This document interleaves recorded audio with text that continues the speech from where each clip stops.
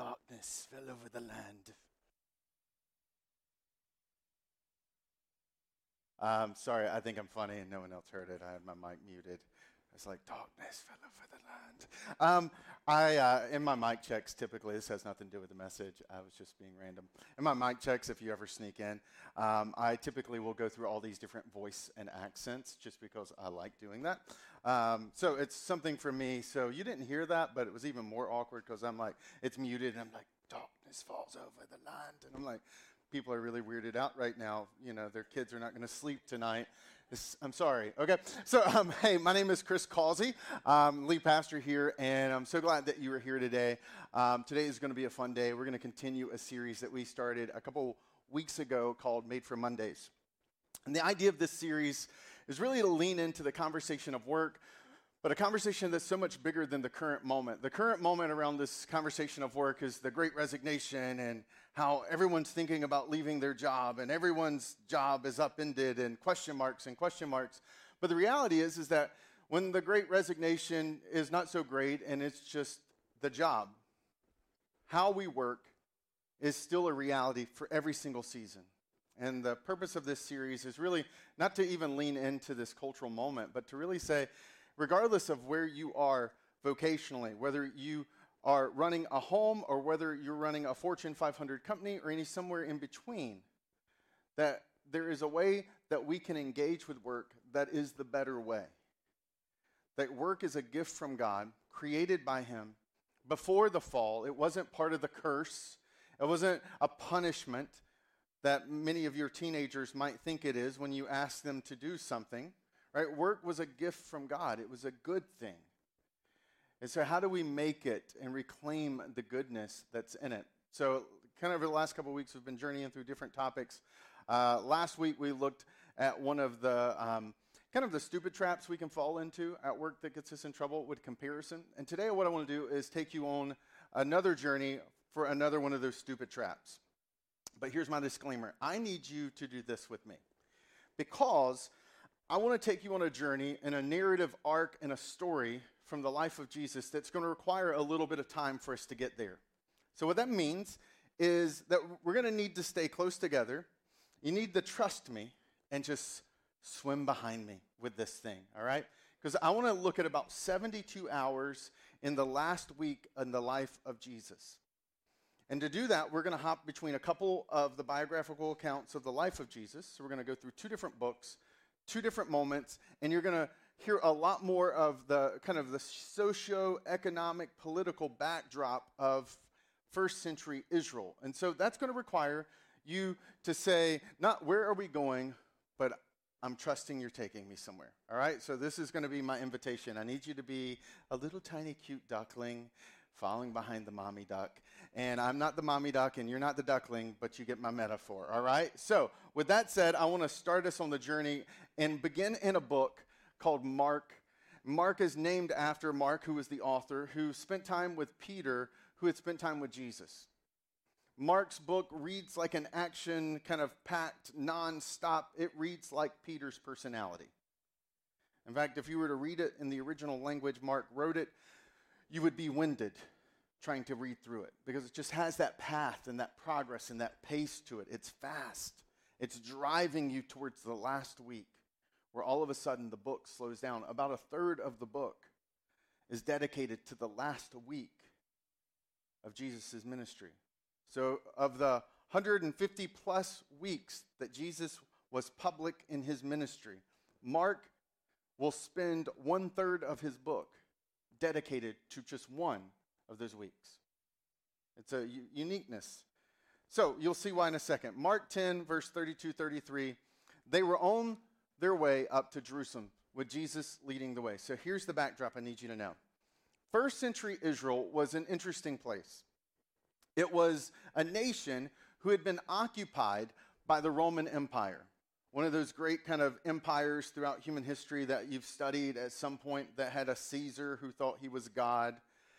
And that the Roman Empire was vast. It was one of the biggest, not the biggest, but one of the biggest empires in human history.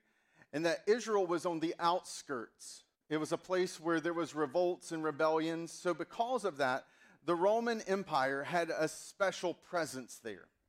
They had soldiers who were vicious. The Romans used crucifixion as a way of crowd control and manipulating society. It was oftentimes they would crucify hundreds of people leading into a city who had just had a rebellion, so to teach everyone who came to that city rebelling against Rome does not work. So they were a brutal people. And Jesus is leading into the final week of his life, and on the way to Jerusalem is Passover, one of the most significant religious festivals. The population of Jerusalem would have swelled and exponentially. I mean, you're talking the entire nation comes to this city that was already a decent-sized city for the ancient world, which meant crowd control, Roman soldiers, and a lot of show of force. Now, underneath the backdrop was the Israelites were tired of being oppressed. Now, this is a hard thing for many of us to wrap our minds behind because we don't live in a country that's occupied by a foreign power dictating your moves. Some of you may feel like you're trapped in a situation right now where that's the reality. But this was all of life for them. Their life was under control by a group of people who did not value their culture, did not value their faith, did not value them as people. It was so bad that according to Roman law, I could, as a Roman soldier, walk up to any of you and command you to carry my bag for a solid mile because I got tired and I didn't want to wear my donkey out. So I could walk up to you, give you 50 pounds of my pack, and say, carry this the next mile. And if you did not carry it, you would be beaten and thrown into jail. So you had this 2-mile oppression where you would walk 1 mile carrying all this weight while the animal and the soldier walked beside you. And then you had to walk 1 mile back to where you were originally, where you were plucked out of the rhythm of everyday life. This was a common occurrence. This made you mad. And this made you wish and cry out for someone to come in and stick it to the Roman Empire. And this is why this paragraph has the statement, and the disciples were astonished, while those who followed were afraid. Because in the backdrop of the last 3 years, people are starting to see Jesus as the person who can do it. They're starting to see Jesus as someone who can overthrow the Roman powers who are present, oppressing them.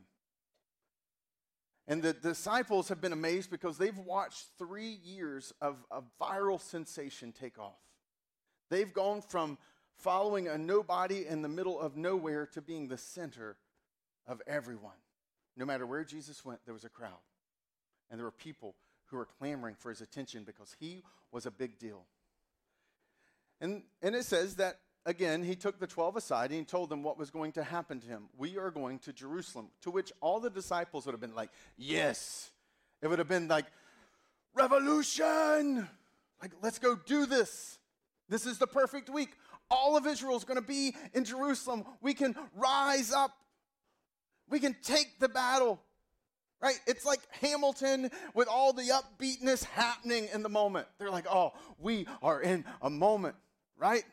We're not going to throw away our shot. It's going to happen. And then Jesus says this, and the Son of Man will be delivered over to the chief priests and the teachers of the law, and they will condemn him to death and will hand him over to the Gentiles, who will mock him and spit on him, flog him and kill him. 3 days later, he will rise. So they're like, what? And like any good child, they respond this way. Then James and John, the sons of Zebedee, came to him and said, Teacher, we want you to do for us whatever we ask. What do you want me to do for you? Jesus asked. They replied, let one of us sit at your right hand and the other sit at your left in your glory. It's like, I'm sorry. Did you not hear the part I just gave you? They're like, yeah. Like, I know you told me to go clean my room, but can I get ice cream? I mean, it's completely different. Like, I know words came out of your mouth, but I'm ignoring them because it's not what I want to hear. I want to, Jesus, can you do this thing for me? I mean, it's so funny, but it's so real. I mean, I feel like I have this moment all the time with my 9-year-old.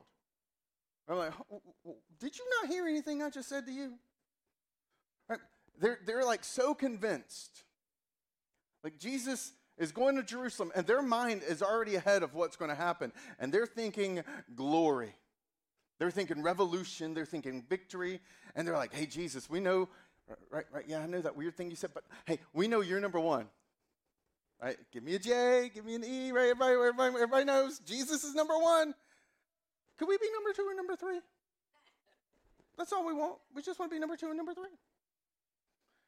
And it says that when the 10 heard about this, they became indignant with James and John. They're mad, not because they asked the question, like, oh my goodness, did you not just hear what he said? How insensitive, how stupid. No, they're jealous because they wanted to be number 2 and they wanted to be number 3. So they're upset that they beat them to Jesus with a punchline. And then Jesus called them together. And I imagine at this point, he had to be like, oh my goodness, what has happened? Why did I pick these people? And he's like, come here. You know that those who are regarded as rulers of the Gentiles lord it over them, and their high officials exercise authority over them. But not so with you. Instead, whoever wants to become great among you must be your servant.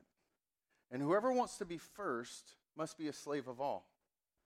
For even the Son of Man did not come to be served, but to serve and to give his life as a ransom for many.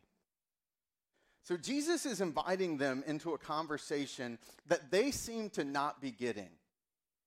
He's used the Son of Man reference again, which is a throwback to the book of Daniel, not one that you necessarily need to recognize or understand at this point.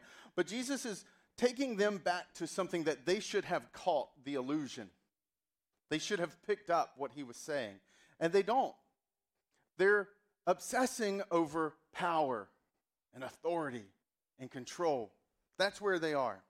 This is why he's like, look, let's have this conversation about power. You think, because you've been following me and you've watched what I do, you have in your head that I'm about to go in and I'm about to go full Jason Bourne on the Roman Empire. And you think that when I do that you're going to ride in as number 2 and number 3 like some Fast and Furious movie, and you're going to be my posse. But that's not what I'm getting ready to do, because that's not even what power is about. He's like, this is not going to be the mark of how you use power. He says, if you want to become great, which at that point it was clear all of them wanted that. They're having an argument about who gets to be 2 and 3, right? They want to be the senior vice president. He says, no, you have to be the servant, which is like a concept that we miss, because when he said that, they didn't have a concept of servant pop in their mind. They had faces and names of servants they knew. Like, this was real to them. This was people in their head who had probably been their servants at some point in their family. And he says, no, you must be a slave of all. He's ratcheted it up. He's like, no, I am turning this whole thing upside down. And it's far more extreme than you even realize. And all of them have no clue what he's saying. They're not tracking with what he's just put down. And this is why I want to say, you got to stay with me. Because we're going somewhere with this. We're moving somewhere. And where I want to take you now is jump fast forward 72 hours later, as an evening meal was being prepared. Jesus had given them this powerful explanation about power. And the week had just gotten even crazier. A few hours after the first conversation, they'll ride into the city and thousands of people will be cheering and chanting, Jesus, Jesus, Jesus. It's like, give me a J, J, give me an E, E, give me, I mean, like, it is like insane what happens in the city. And then after that, Jesus is in a series of public debates with the most powerful, intellectually, like, significant figures in Jerusalem at the time, and he owns them. Like, I'm talking about, had it been a YouTube video, it'd have been clickbait, and everybody would have watched it because he made them look so stupid. And you're like, burn, Jesus, burn. I mean, it was so crazy. And it just keeps building day after day after day. And then Jesus performs this miracle, and they're like, what? I mean, it's insane. And then it's culminating. The biggest crowd has gathered. It's the most significant moment of the week, and they think it's about to go down. I mean, it is like Chicago Bulls, like entrance music is playing in their head. You know what I'm talking about? Like during the great period of like, anyways, like, I mean, like Jordan, right? I mean, this is big moment. And so they go in and they start to eat, and they don't even recognize what's happening in front of them. And as the evening meal has been prepared, John tells us that Jesus knew that the Father had put all things under his power, and that he had come from God and was returning to God. So he got up from the meal, took off his outer clothing, and wrapped the towel around his waist. To which, in that moment, everyone in the room would have gotten instantly confused. Because in common culture of the day, the servant that Jesus had referred to, there's one servant that on the pecking order of servants and slaves that was the lowest. And it was the servant who was responsible for washing the feet when people came in to eat.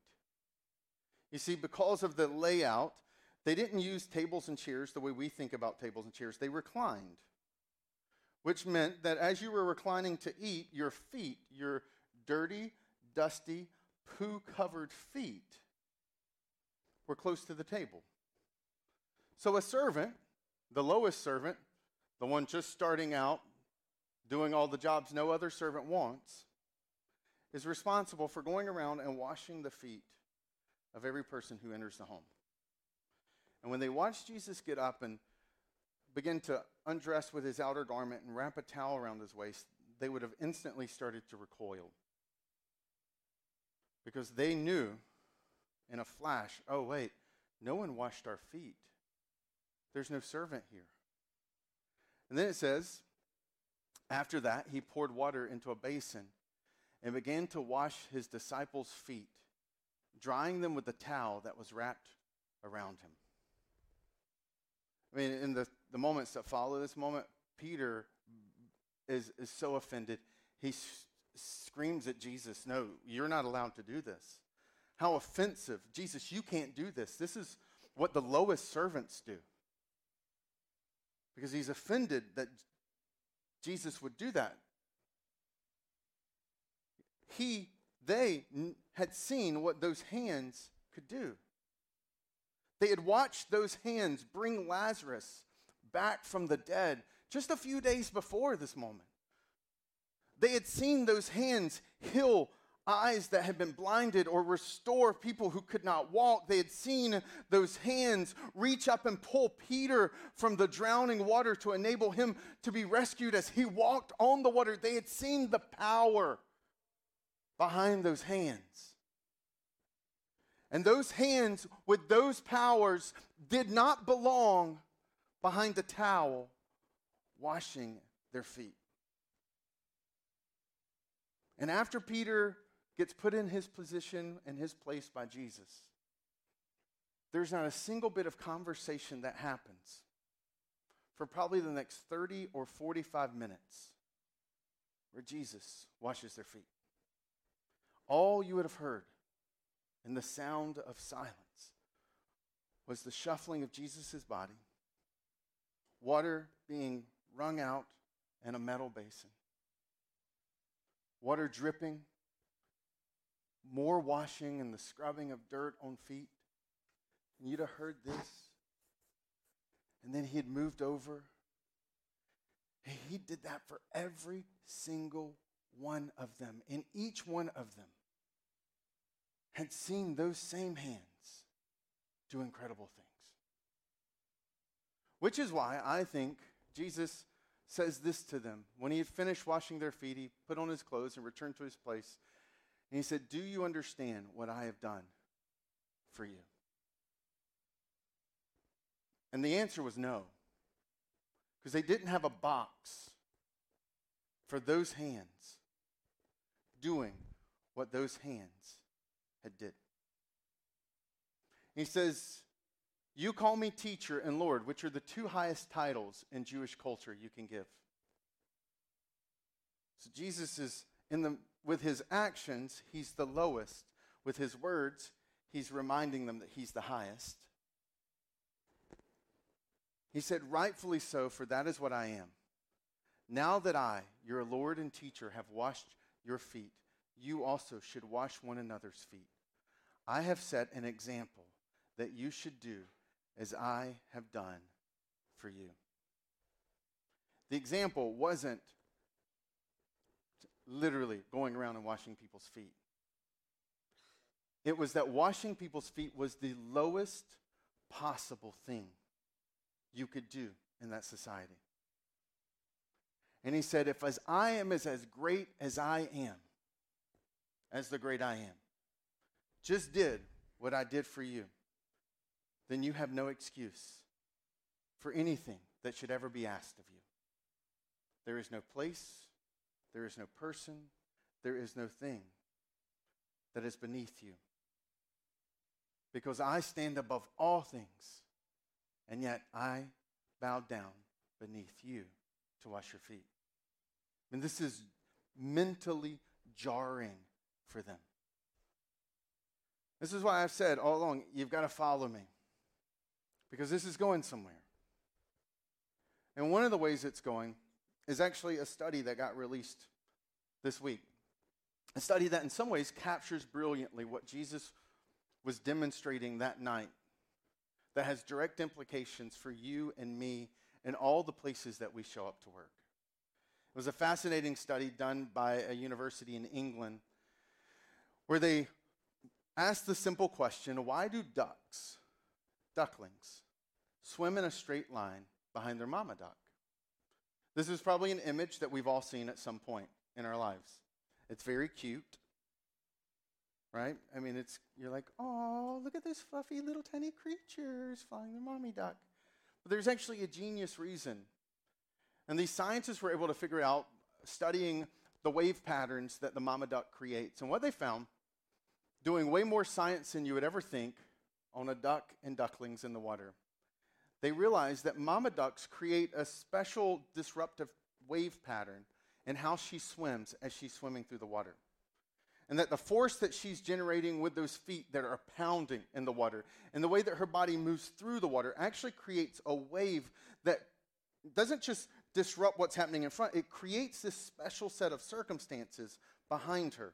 You see, the first few ducklings immediately behind the mama duck is literally receiving all the power of her feet through the rippling of the waves coming behind her.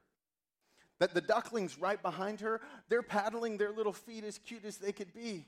But in the course of paddling all their feet, what the baby ducklings do not realize is that the power the mama's generating with her feet is creating a force of energy that is propelling them forward. If those baby ducks stopped paddling their feet, they would not stop. They would keep moving.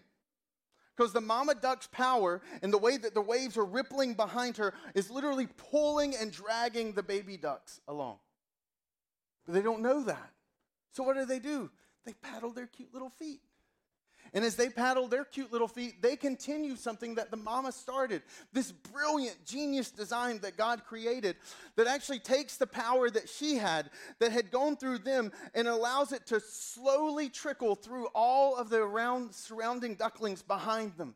That every duckling behind another duckling, behind another duckling, behind the mama duck receives the power the mama duck creates. And it literally creates the force that allows all of these tiny little itsy bitsy baby ducklings to keep up with the supermassive mama duck.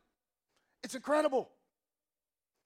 The power she has is literally being given to the power of those who are behind her that enable them to move. And this is so extraordinary that it can literally be carried through. This is 50 ducklings behind a mama duck. 50 ducklings. And I'm up close and they're so cute. Oh my goodness, they're so cute. But there's 50 of them. The power she is generating with her small little frame is literally allowing all of these ducklings to stay in perfect harmony right behind her, even in the midst, if you notice, of the water that has current. Outside of her power, they would drift away and they would be swept away. But in her power, they keep moving forward. And here's where the genius of what Jesus was orchestrating that day. He was demonstrating, not just in what he had explained the few days before, but in the example that he had modeled this moment. He showed them a different way of using power. For their culture, power was what you could use to make someone do something for you. Power was what you could use to make someone do something that they didn't want. But that's not just a first century thing, that's a 21st century thing. When we think about power, we think about the corner office, we think about the title and the power that it conveys. It's the ability for us to tell someone to do something and they have to do it. Right? It's, I need that TPS report. Right? It's that idea that like, hey, you can't fight back. You don't have the power. I've got the power. So you have to do what I say. And what Jesus does is he comes along and his explanation and in his example, he completely reorients what power actually is. You see, there's this stupid idea that absolute power corrupts absolutely.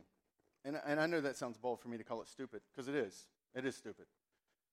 Because I believe, theologically, that Jesus was the most powerful person who's ever walked on planet Earth, and yet he was the most uncorrupt of all of them. So that is not logically coherent. What power does is not corrupt. What power does is power reveals. Power shows you what's on the inside. You don't know someone is a jerk sometimes until you give them a little bit of power. When they didn't have power, they weren't a jerk because they didn't have the ability to show it. That wasn't the downstream effect. Some of us are like, well, you should meet my boss. He's a jerk. Well, your boss was always a jerk. Just didn't have a place to demonstrate it. She just didn't have an avenue to show it. Power reveals. Because power flows like this. It creates a downstream effect. And what Jesus does is says, when you've been entrusted with power, when you find yourself in a room and you're the most powerful person in the room, you have a responsibility, if you're a Christ follower, in how you use it.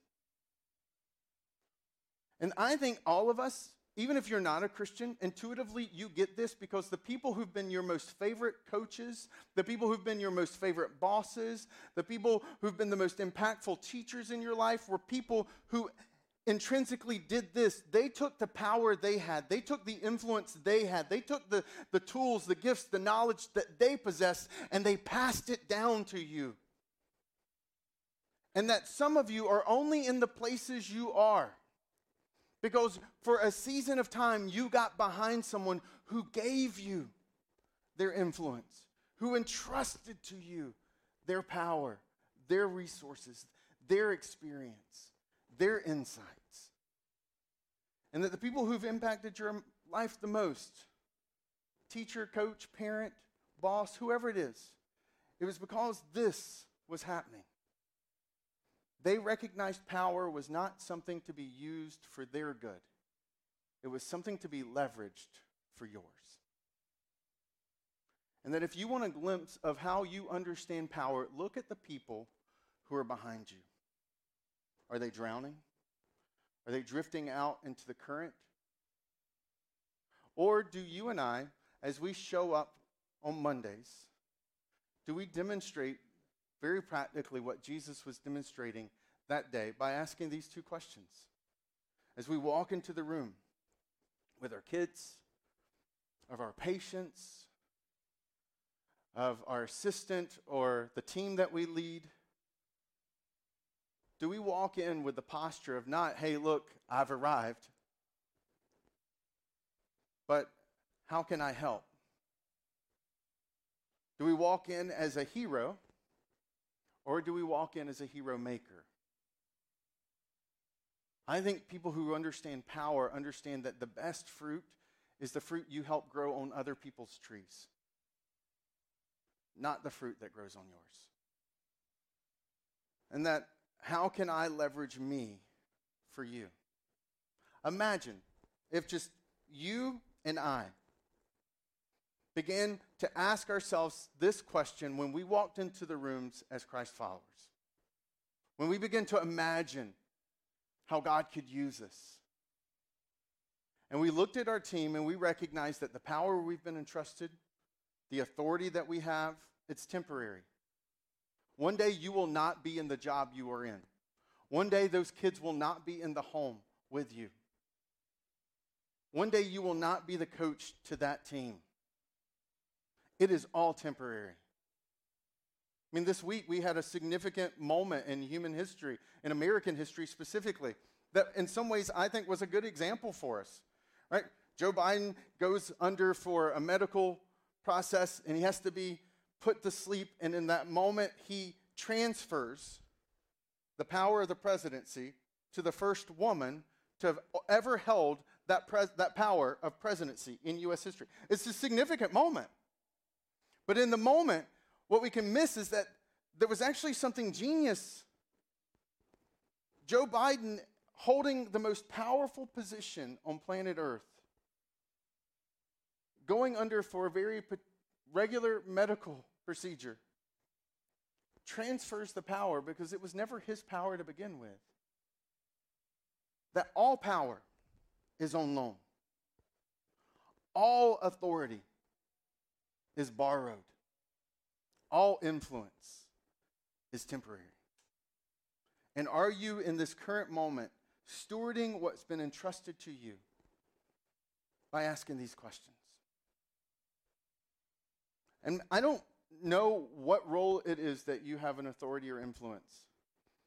But if you are a person who is fortunate enough to get to where you are because someone else invested in you, maybe the answer to your question is to do what they did for you for someone else.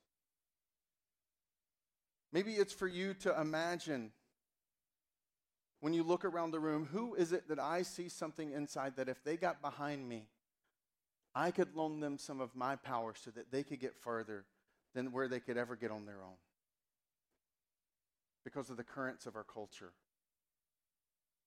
For us to walk into the rooms where we have influence and ask the question, how can I help, instead of us saying, these people are here to help me. And to actually demonstrate this powerful principle of love by leveraging our lives for them. That's a powerful opportunity that we all get. And Jesus, to make the point, doesn't just say, I've given you an example. He says, very truly I tell you, no servant is greater than his master, nor is a messenger greater than the one who sent me. He's like, just to be clear, you have no excuse. If I did this for you, none of us are in any situation, position, posture, authority role. None of us are in any place that exempts us from what Jesus just demonstrated. But he says to this, now that you know these things, you will be blessed if you do them. Like I said, some of us, I'm on this stage because someone stronger, wiser, saw something in me and invited me behind them. I would have never, ever in a million years picked to be a pastor. Would have never even fathomed it. Right? I'm not even a big fan of people. And yet I'm a pastor. Right? I mean, like, who would have ever thought? But I genuinely love what I get to do. Some of you, I've sat across the table. Some of us listening online, I've sat across from you, going through some of the darkest moments of your entire life. And I love the privilege that I get to be there for you and with you. I love that I get to work and prepare and come up and give you the fruit of the energy expended in the week to help you go and leverage your life in all the areas of your life for him. But the only reason I'm up here is because someone stepped in and created a path for me to swim behind them. In their life, their greatest fruit, they have so much fruit, but some of their fruit is growing on my tree. This is what Jesus understood. Some of us want to live lives that have significant impact. We want our lives to count. And we bought into a lie at some point that power and my life and my comfort and my stuff and my things were the way to do it. And what Jesus comes along and says, no, the way that you can have impact and significance is to leverage your life and grow fruit on other people's trees and make a difference. So long after you're gone, your life is still radiating. Your power is still echoing through everyday life for them. We're blessed if we do this. This is why at this church we have opportunities for you to serve. Not because we want you to volunteer to keep this machine going, but because I sincerely know, as someone who was impacted because someone was serving in a church that set my life into motion, that when you step into opportunities where you intentionally get beyond you and your self-centered orientation and you just show up to help and to do and to be a part of something bigger, it makes a difference in you and in them. That's why when we were dreaming about how we could create environments for people to serve, we thought through everything. So even if you're part of this church and you still don't believe what this church believes, there's a place for you to serve, because I believe you should be able to be a part even if you don't believe it. So we've created those opportunities. Whether it's like doing physical stuff of moving things around and helping us get ready or helping us clean up after the service, or whether it's playing with kids and engaging with them and really depositing fruit in the next generation, that there's a place for you to serve here. And that you can find that place. And if it's not here, it needs to be somewhere. Because all of us have power. All of us have influence. All of us have authority. And the question is, what are you doing with it? Does the flow to you, where it's all about you? Or does it flow from you and how your life leverages and lifts others up? I mean, Jesus was genius when he thought of work and he thought about us being in our workplaces. But I said all along, stick with me, because there's something about this duck thing. And here's the last piece as we wrap up and close out with a song today that I think is really important. What we realized about the physics of the mama duck, what Jesus demonstrated that night serving, was actually, there was even more to it. Within 24 hours of him washing their feet, he would have a nail hole in his feet. He will have been crucified, and he will have already died. And his body will have already been stuck in a tomb. And in the process of being stuck in the tomb, just a few more days later, the grave will be completely broke open, and he's going to walk out alive. And in that moment of that Friday to that Sunday, he demonstrates something for us that's far greater than just leveraging our power in our workplaces. He gives us the very core of the best news of the Christian faith, which is that in our brokenness, in our weakness, in our inability, he gives us his strength and his grace. See, every world religion in human history, and every distortion of Christianity that has ever existed in human history tells you this, that if you work hard enough, if you paddle your feet fast enough, then you'll be good enough to get into heaven. As if heaven is just something that you can aspire to and work towards, like a really good 501(c)(3) or 501(c)(3), or whatever that thing is, right? Like with some numbers and some letters with a lot of money for you. That's the win. And Jesus comes along, and what he does is demonstrates a whole different framework of faith. One that isn't about you working hard enough to be good enough to get into heaven. Even some distortions of Christianity have convinced you that if you just pray the right prayers and do the right actions and say the right things, that's still going to get you into heaven. There's so many of you in the conversations I've had with you growing up in the Catholic faith, you were taught, well, if you do all these things and you kind of check all the boxes, then you'll know you're okay with God. But what marks many of your stories when I listen to you talk about faith is you've used the word dead, you've used the word guilt, you use the word shame, and you use the word fear about you not being enough. And Jesus comes along, and the good news of the Christian faith is not that if you work hard enough, that if you're smart enough, if you do enough good, that you can get in. It's that what he did on the cross What he did when he walked out of the grave, that power, that strength was transferred to us. For those who follow him, stay behind him, and stand in his stream of grace, those people, we call them Christians because they've trusted that I can't do this. I recognize I can't do this. I see that the brokenness in me is bigger than the goodness that I could try to do outside of me. That there is not enough hoops that I can jump through to remove the debt and the darkness inside of me. That those people, those really rare, blessed people who've looked in the mirror and seen honestly how jacked up we really are. That at the foot of the cross, they discover that the brilliance of Jesus is that he gives to us his righteousness, his perfection, his grace, his strength, his joy, his peace. That in the currents of life, no matter how hard, how strong they are, when we are with him in his flow of grace, that our little feet may be moving, but all along it's his power that is propelling.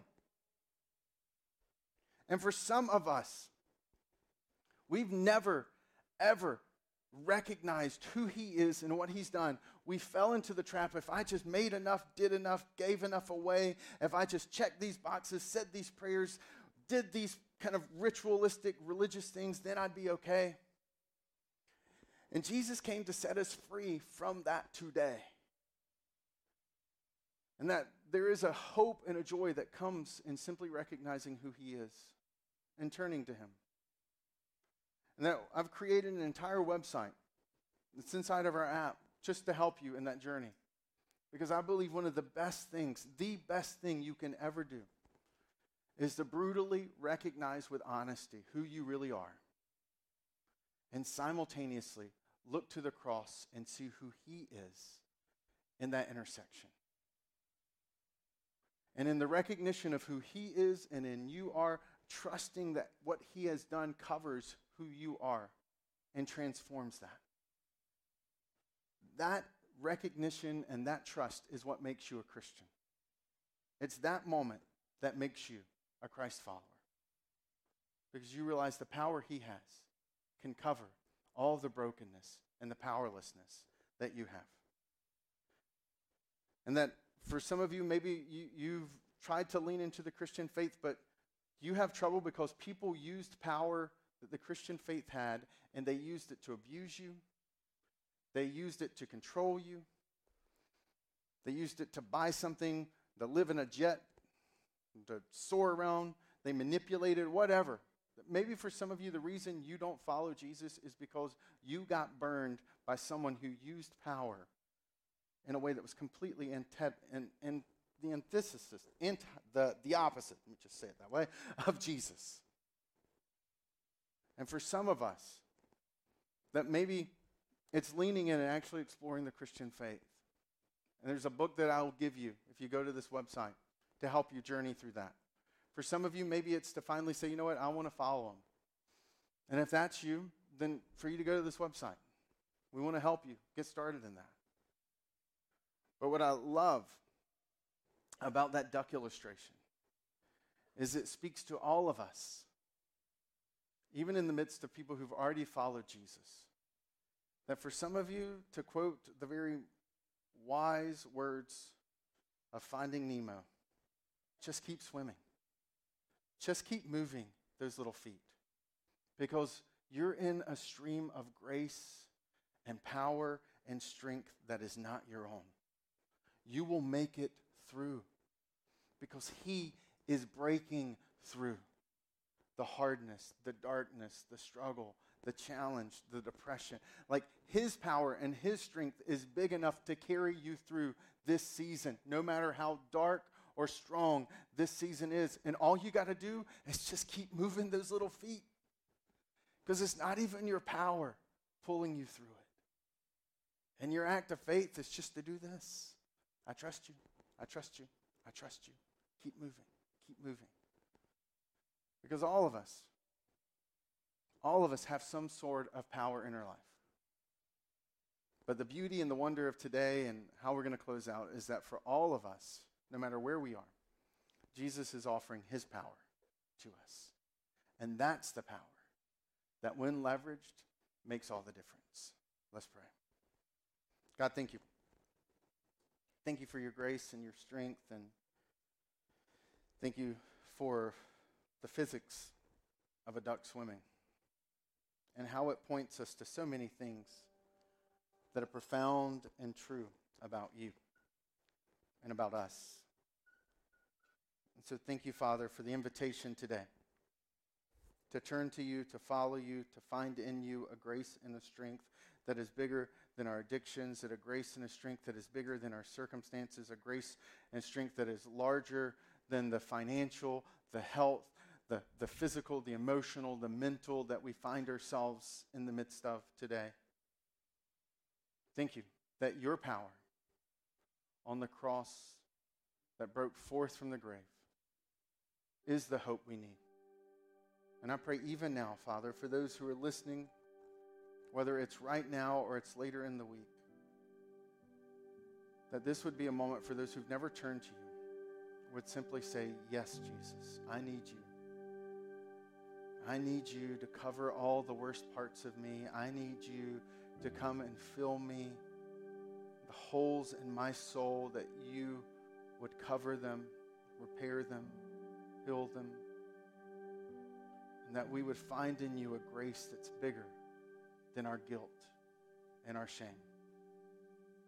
And I pray that right now, for some of us, today would be the day that we turn to you and begin to follow. For those who are in the room who are walking through the midst of a dark struggle where they're asking the questions not about how to leverage power, but will they even make it through because they feel so powerless. I pray that even now in their soul, that you would whisper to them, whether they're listening online or in this room, God, that you are greater and stronger. And that you would breathe into them a freshness, a renewedness that says to them, just keep swimming, just keep moving. But this isn't a moment of breakdown. This is a moment where I'll bring breakthrough if you just keep following me. And I pray that they would find in that fresh strength. And thank you, Jesus, that all of these things can be prayed because of who you are and what you did on the cross and the way that you broke out of the grave. Thank you that this is not hype, that this is hope, this is help that happens only because of you, Jesus, in whose name I pray.